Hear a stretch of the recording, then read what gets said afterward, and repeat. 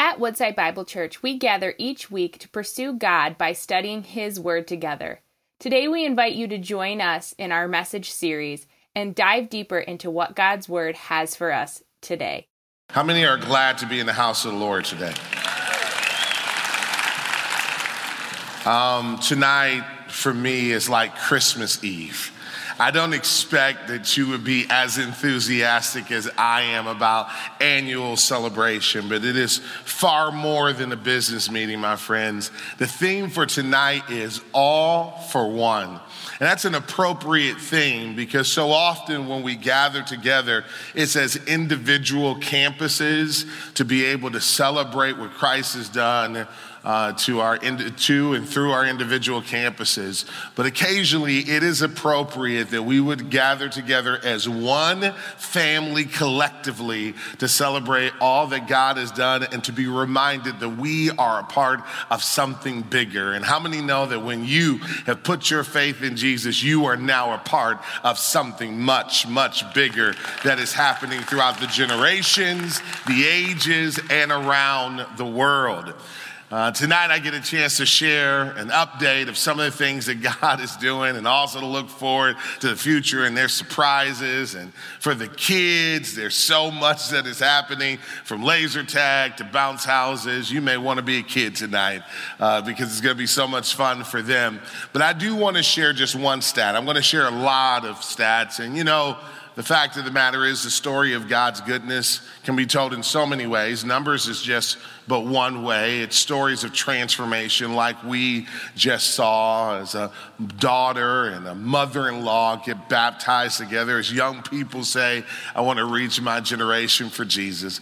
But one statistic that I'm so grateful for is that on average, we get the privilege of ministering to over 1,700 kids and students every week through Woodside Bible Church. How many praise God for that?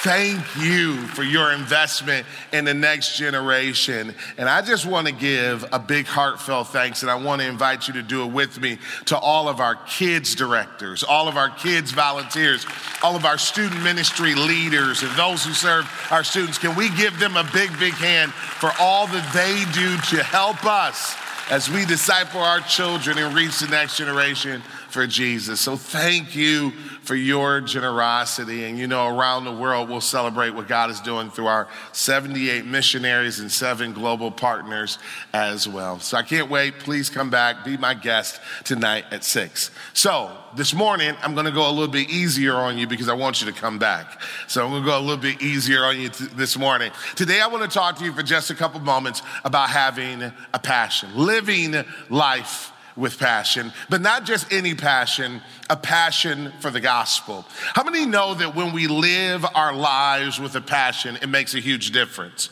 Have you ever noticed that even the most mundane of tasks, no matter what the job is, if it is done with passion, it becomes memorable?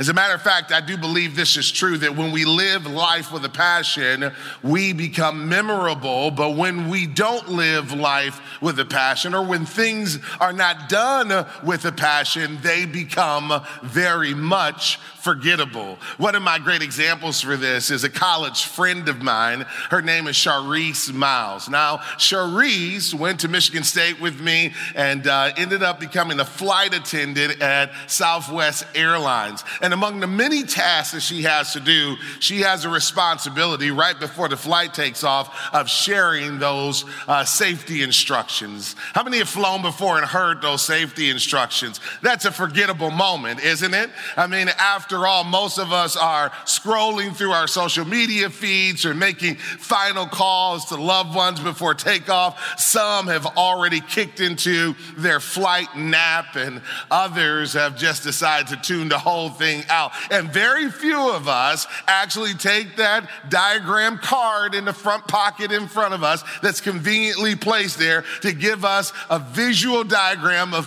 what to do in case of an emergency. How many are guilty like like me of maybe not taking that moment as seriously as we should. Come on, tell the truth and shame the devil. We've all done it before. So Charisse noticed this. She noticed that here she is giving out this vitally important information to a group of people that seem to be overwhelmingly unenthused. So what did she do about it? Well, she decided to sing.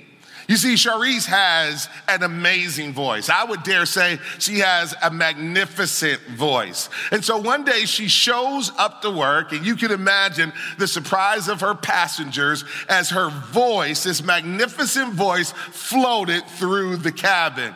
They hung on every word. They were enthralled. They were captivated. But most importantly, they were listening to the flight instructions. You see, when life is lived with a passion, it becomes memorable. All Charisse did was brought passion to her purpose. I love this quote by Pastor John Piper. He wrote the book, Don't Waste Your Life. I would commend it to you. He says this, that the wasted life is a life without passion.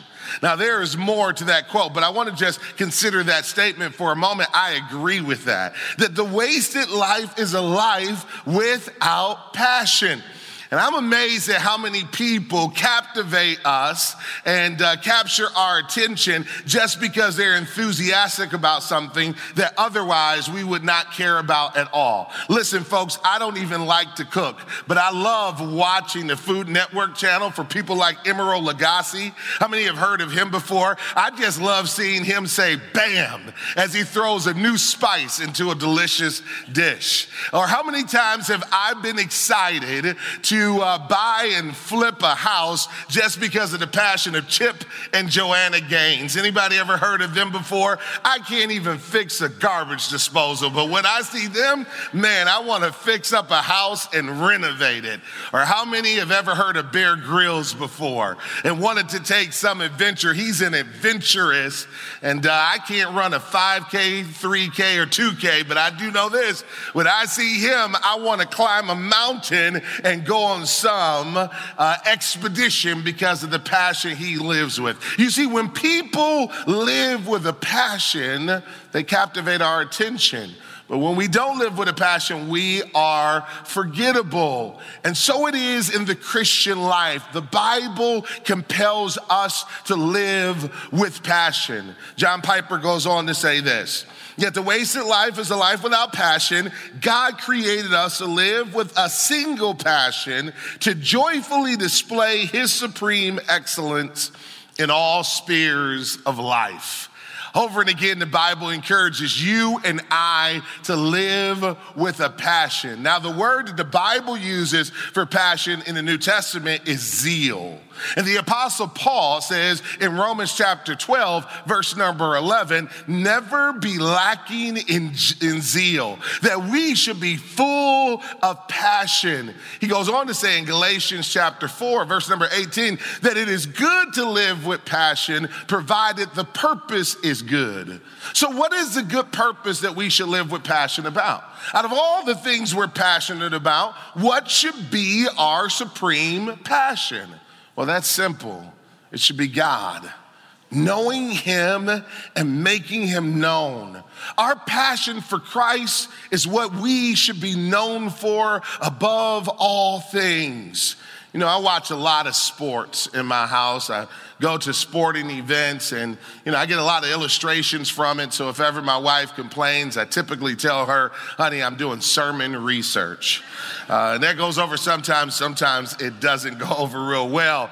But the one thing you learn about sports is you don't have to tell that group of people to be passionate. You don't have to tell them to paint their face or put on the jersey of their favorite player or to cheer when their team is putting points on the board. They already have that passion in their hearts. And friends, we should have that passion in our hearts as well. We should be excited anytime Team Jesus, our team, is putting points on the board. Anytime we see young men and women making professions of faith in front of their generation, we should get excited about that. Anytime we see mothers and daughters being baptized together, we should be excited about that. Anytime we hear testimony of the gospel spreading around the world and touching our community, how many know we should be over the moon, full of joy and excited about what God is doing to advance his kingdom. And this is what life is, that ultimately what God wants for us is that the gospel would not just captivate our hearts, but it will become the centerpiece of our lives. But we need examples of that. Every one of us needs a role model for that. And today I want to introduce you to a church, a group of early believers called the Thessalonian Christians that I believe become the model of the type of zeal and enthusiasm we should live with for the gospel. Now, a little bit about this church before we delve deep into what made them so special. This was a church that was born, according to Acts chapter 7, through the ministry of the Apostle Paul, Acts chapter 17, through the ministry of the Apostle Paul during his second missionary journey. Turn to Acts chapter 17 with me. We're going to read a few verses there. The Apostle Paul, many may not realize, was so in love with Jesus, so captivated by the gospel that he became a missionary.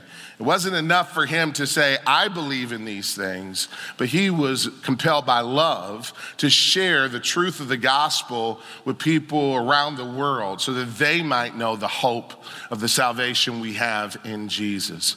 And so the Apostle Paul was on a missionary journey, and he stopped at a city, an ancient Roman city named Thessalonica. Now, he was only there for 3 weeks, but during that 3 weeks, God used him to help to birth a church. Let's look again at Acts chapter 17, verses 1 through 4. It says, now when they had passed through Amphipolis and Apollonia, they came to Thessalonica. How many thank God we live in simple cities with simple names? Where there was a synagogue of the Jews. And Paul went in and as was his custom. And on 3 Sabbath days, that's 3 Saturdays or 3 weekends, he reasoned with them from the scriptures, explaining and proving that it was necessary for the Christ to suffer and rise from the dead, and saying, this Jesus whom I proclaim to you is the Christ. And some of them were persuaded and joined Paul and Silas, as did a great many of the devout Greeks and not a few of the leading women. Folks, this is amazing. I hope you see that this church, through an explosion of the grace of God, was born out of the ministry of the Apostle Paul, the Holy Spirit at work in and through him, as he reasoned with them from what we would call our Old Testament, the Torah, helping them to understand that Jesus was the long-awaited Messiah, not just the Messiah of the Jewish people, but the coming Messiah who would one day save the world.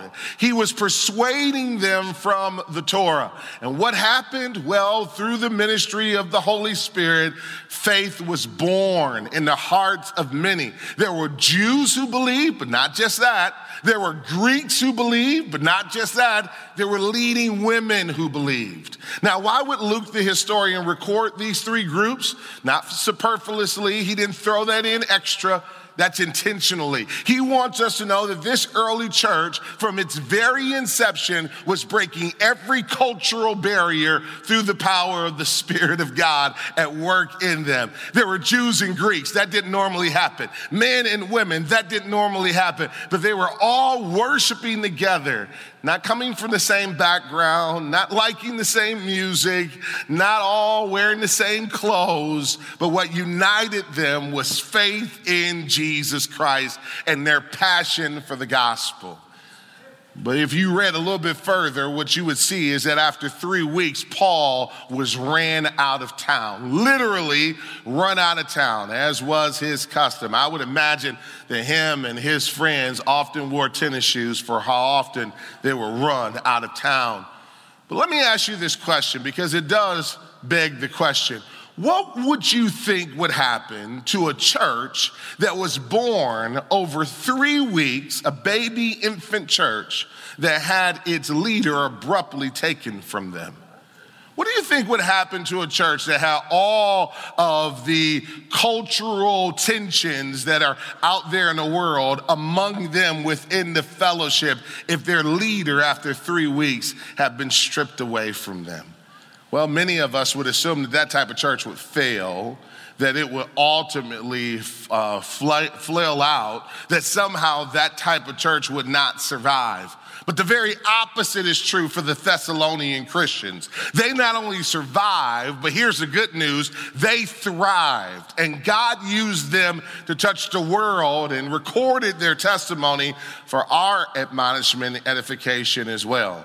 What allowed them to survive, friends? What will allow us to survive in a culture that is hostile to our faith? It is simple. It was their passion for the gospel.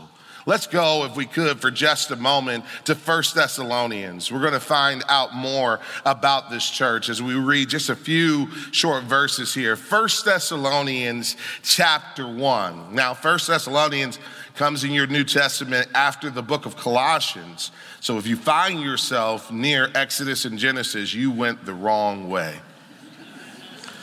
1 Thessalonians chapter 1, Paul starts with a typical Greco-Roman welcome. This is a typical welcome that you would find in an ancient letter. Listen to verses 1 and 2. Paul, Silvanus, and Timothy, to the church of the Thessalonians in God the Father and the Lord Jesus Christ, grace to you and peace.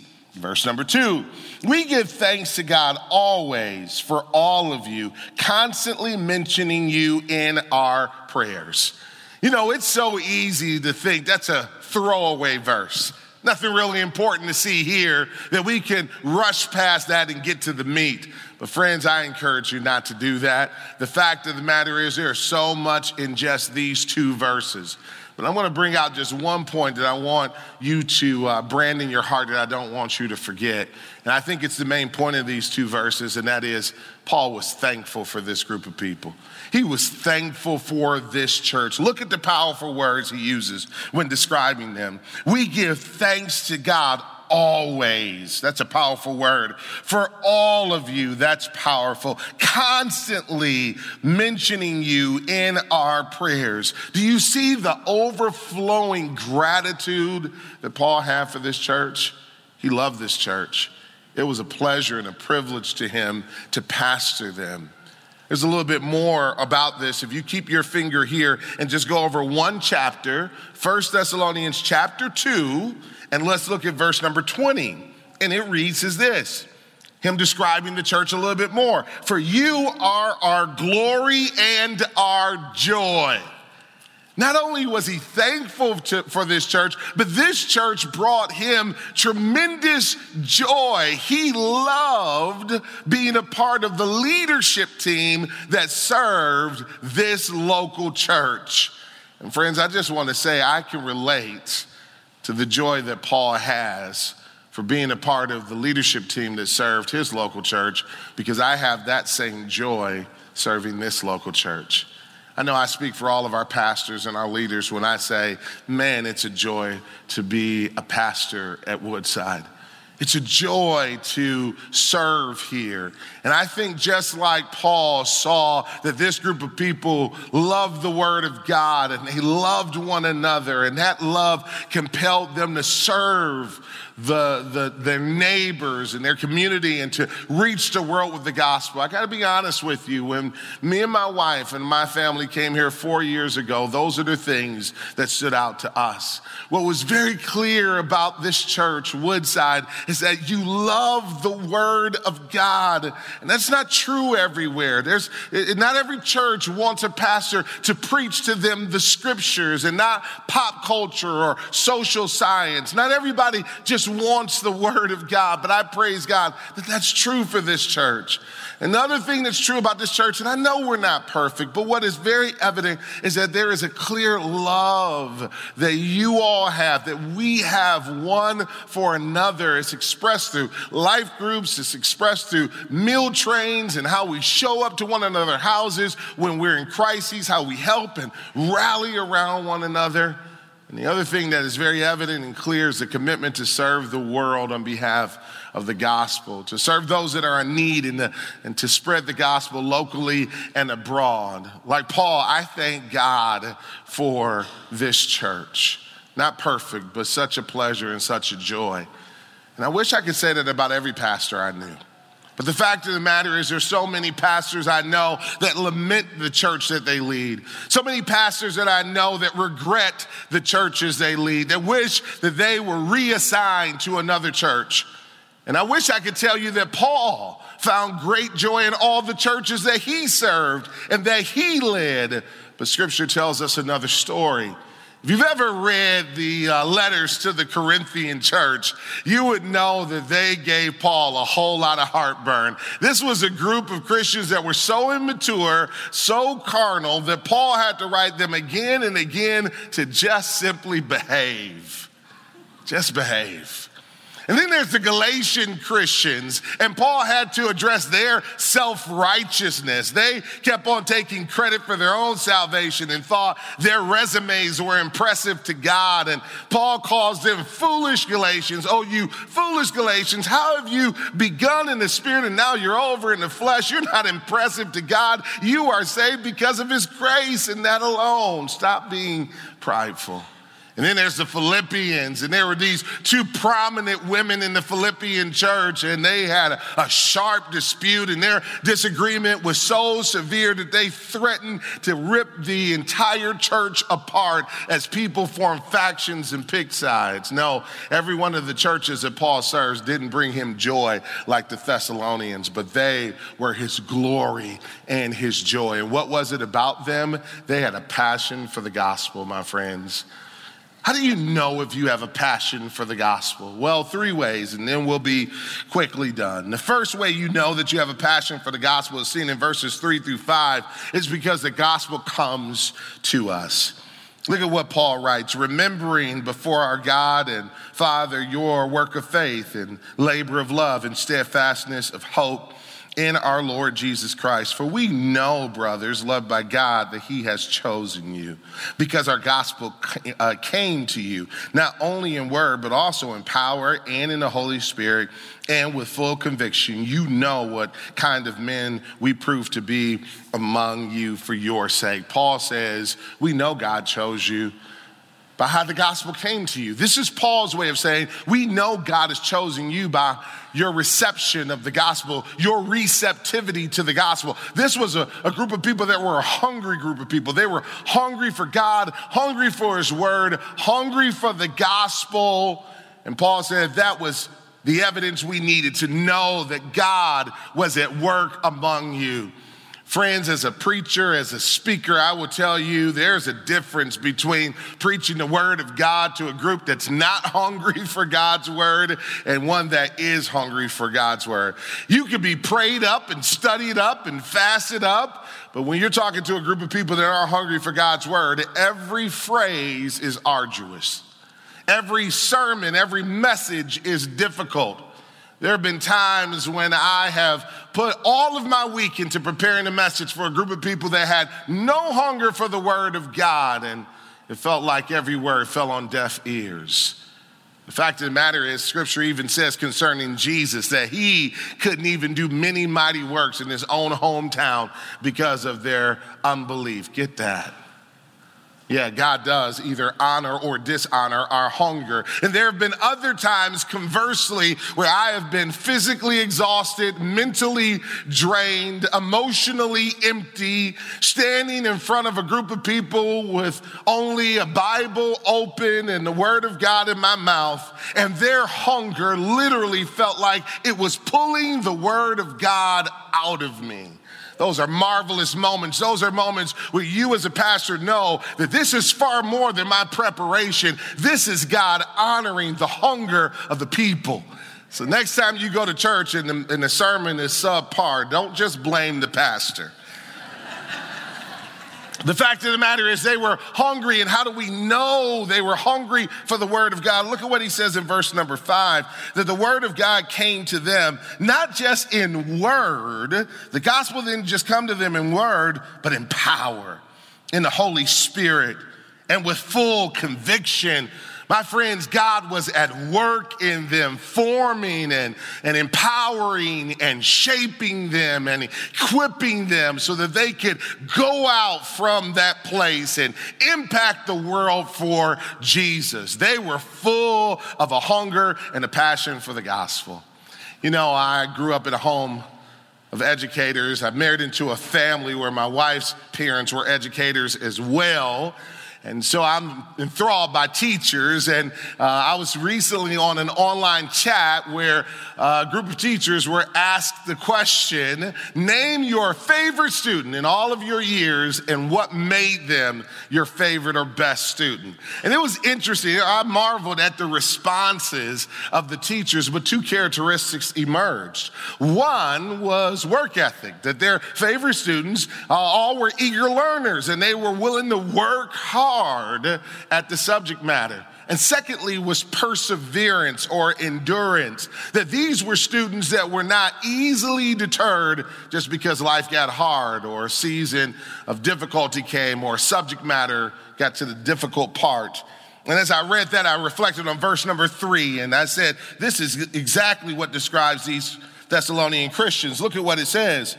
Remembering before our God and Father your work of faith, and labor of love and steadfastness of hope in our Lord Jesus Christ. This was a group that worked from faith. They didn't work in order to be saved, but they worked because they were saved, because they had been redeemed. They wanted to serve one another and their community on Christ's behalf. They labored from love. This is a group where you didn't have to pound the table for volunteerism. They were ready to serve because they were so overwhelmed by the love of God that they had received. They held on to their hope in Jesus. Even in the culture that tried to strip that hope from them, they would not let their hope in Jesus go. Why am I bringing all of this up? It's because I want us to be this type of church. I want us to be a church that doesn't have diminishing passion for the gospel, but increasing passion for the gospel. How many in here, by the show of hands, have been serving Jesus for some time now, but you still are hungry for more? How many have been studying the word, but you still are hungry for more? How many love him, but you still want to serve him more? Praise God that he is at work in you and that the passion is still there. Never lose your passion for the gospel of Jesus Christ. Amen? But it wasn't just that the gospel had come to them, but it was that the gospel had changed them. Look at verses 6 and 7, and we'll see how the gospel had changed them. It says in verse number 6, and you became imitators of us and of the Lord, for you received the word in much affliction with the joy of the Holy Spirit, so that you became an example to all the believers in Macedonia and Achaia.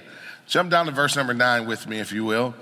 For they themselves report concerning us the kind of reception we had among you and how you turned to God from idols to serve the living and true God and to wait for his Son from heaven, whom he raised from the dead, Jesus, who delivers us from the wrath to come. Again, so much that's here. Praise God. First, he's saying that we know you've been changed because you're no longer worshiping idols, but you're worshiping the true God. That wasn't a figure of speech either. That was literal. You see, in Paul's day, there was a Greek pantheon, and many of the people that they were witnessing to were worshiping the gods of the Greek pantheon. But if you study Greek mythology, what you would find is that these are immoral gods, if you will.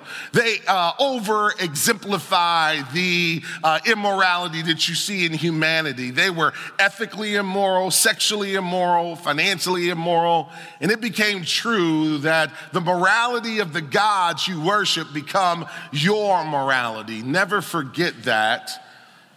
And so when Paul says, we know you've been changed because you're no longer worshiping idols, what he's really saying is your morality has changed. You are no longer sexually promiscuous or immoral. You are no longer ethically immoral.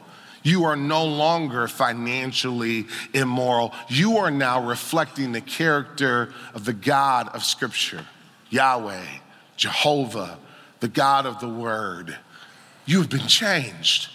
And how were they changed? Well, he tells us how they were changed. First, they were changed by being imitators of their leaders. And there's a lot to be said there. I pray that we as your leaders will be examples that you would want to imitate. That we would live lives that you would admire, that the way that we would serve our families and love you may not be perfect, but again, something that you would say, man, I would want to follow them. But I also would caution you to remember that every leader is human and that far too often we err and we stumble and we fall. And the safeguard that Paul gave to all believers throughout all time is when he said to those he was leading, follow me as I follow Christ. In other words, as long as I'm following Christ, then follow me. But the moment I deviate from following Christ and his teachings, then don't follow me.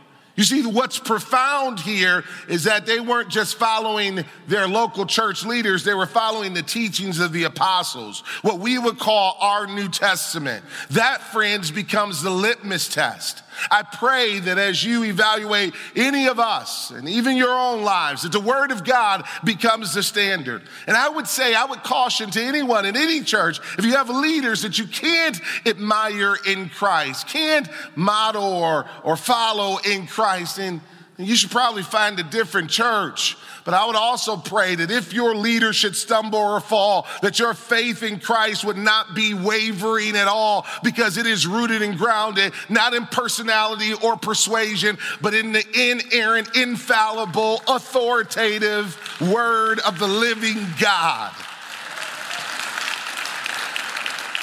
Paul says you've been changed, not just because of that, but in verse number 10, he says you've been changed because you're waiting for the Son from heaven, because you're looking forward to the return of Christ.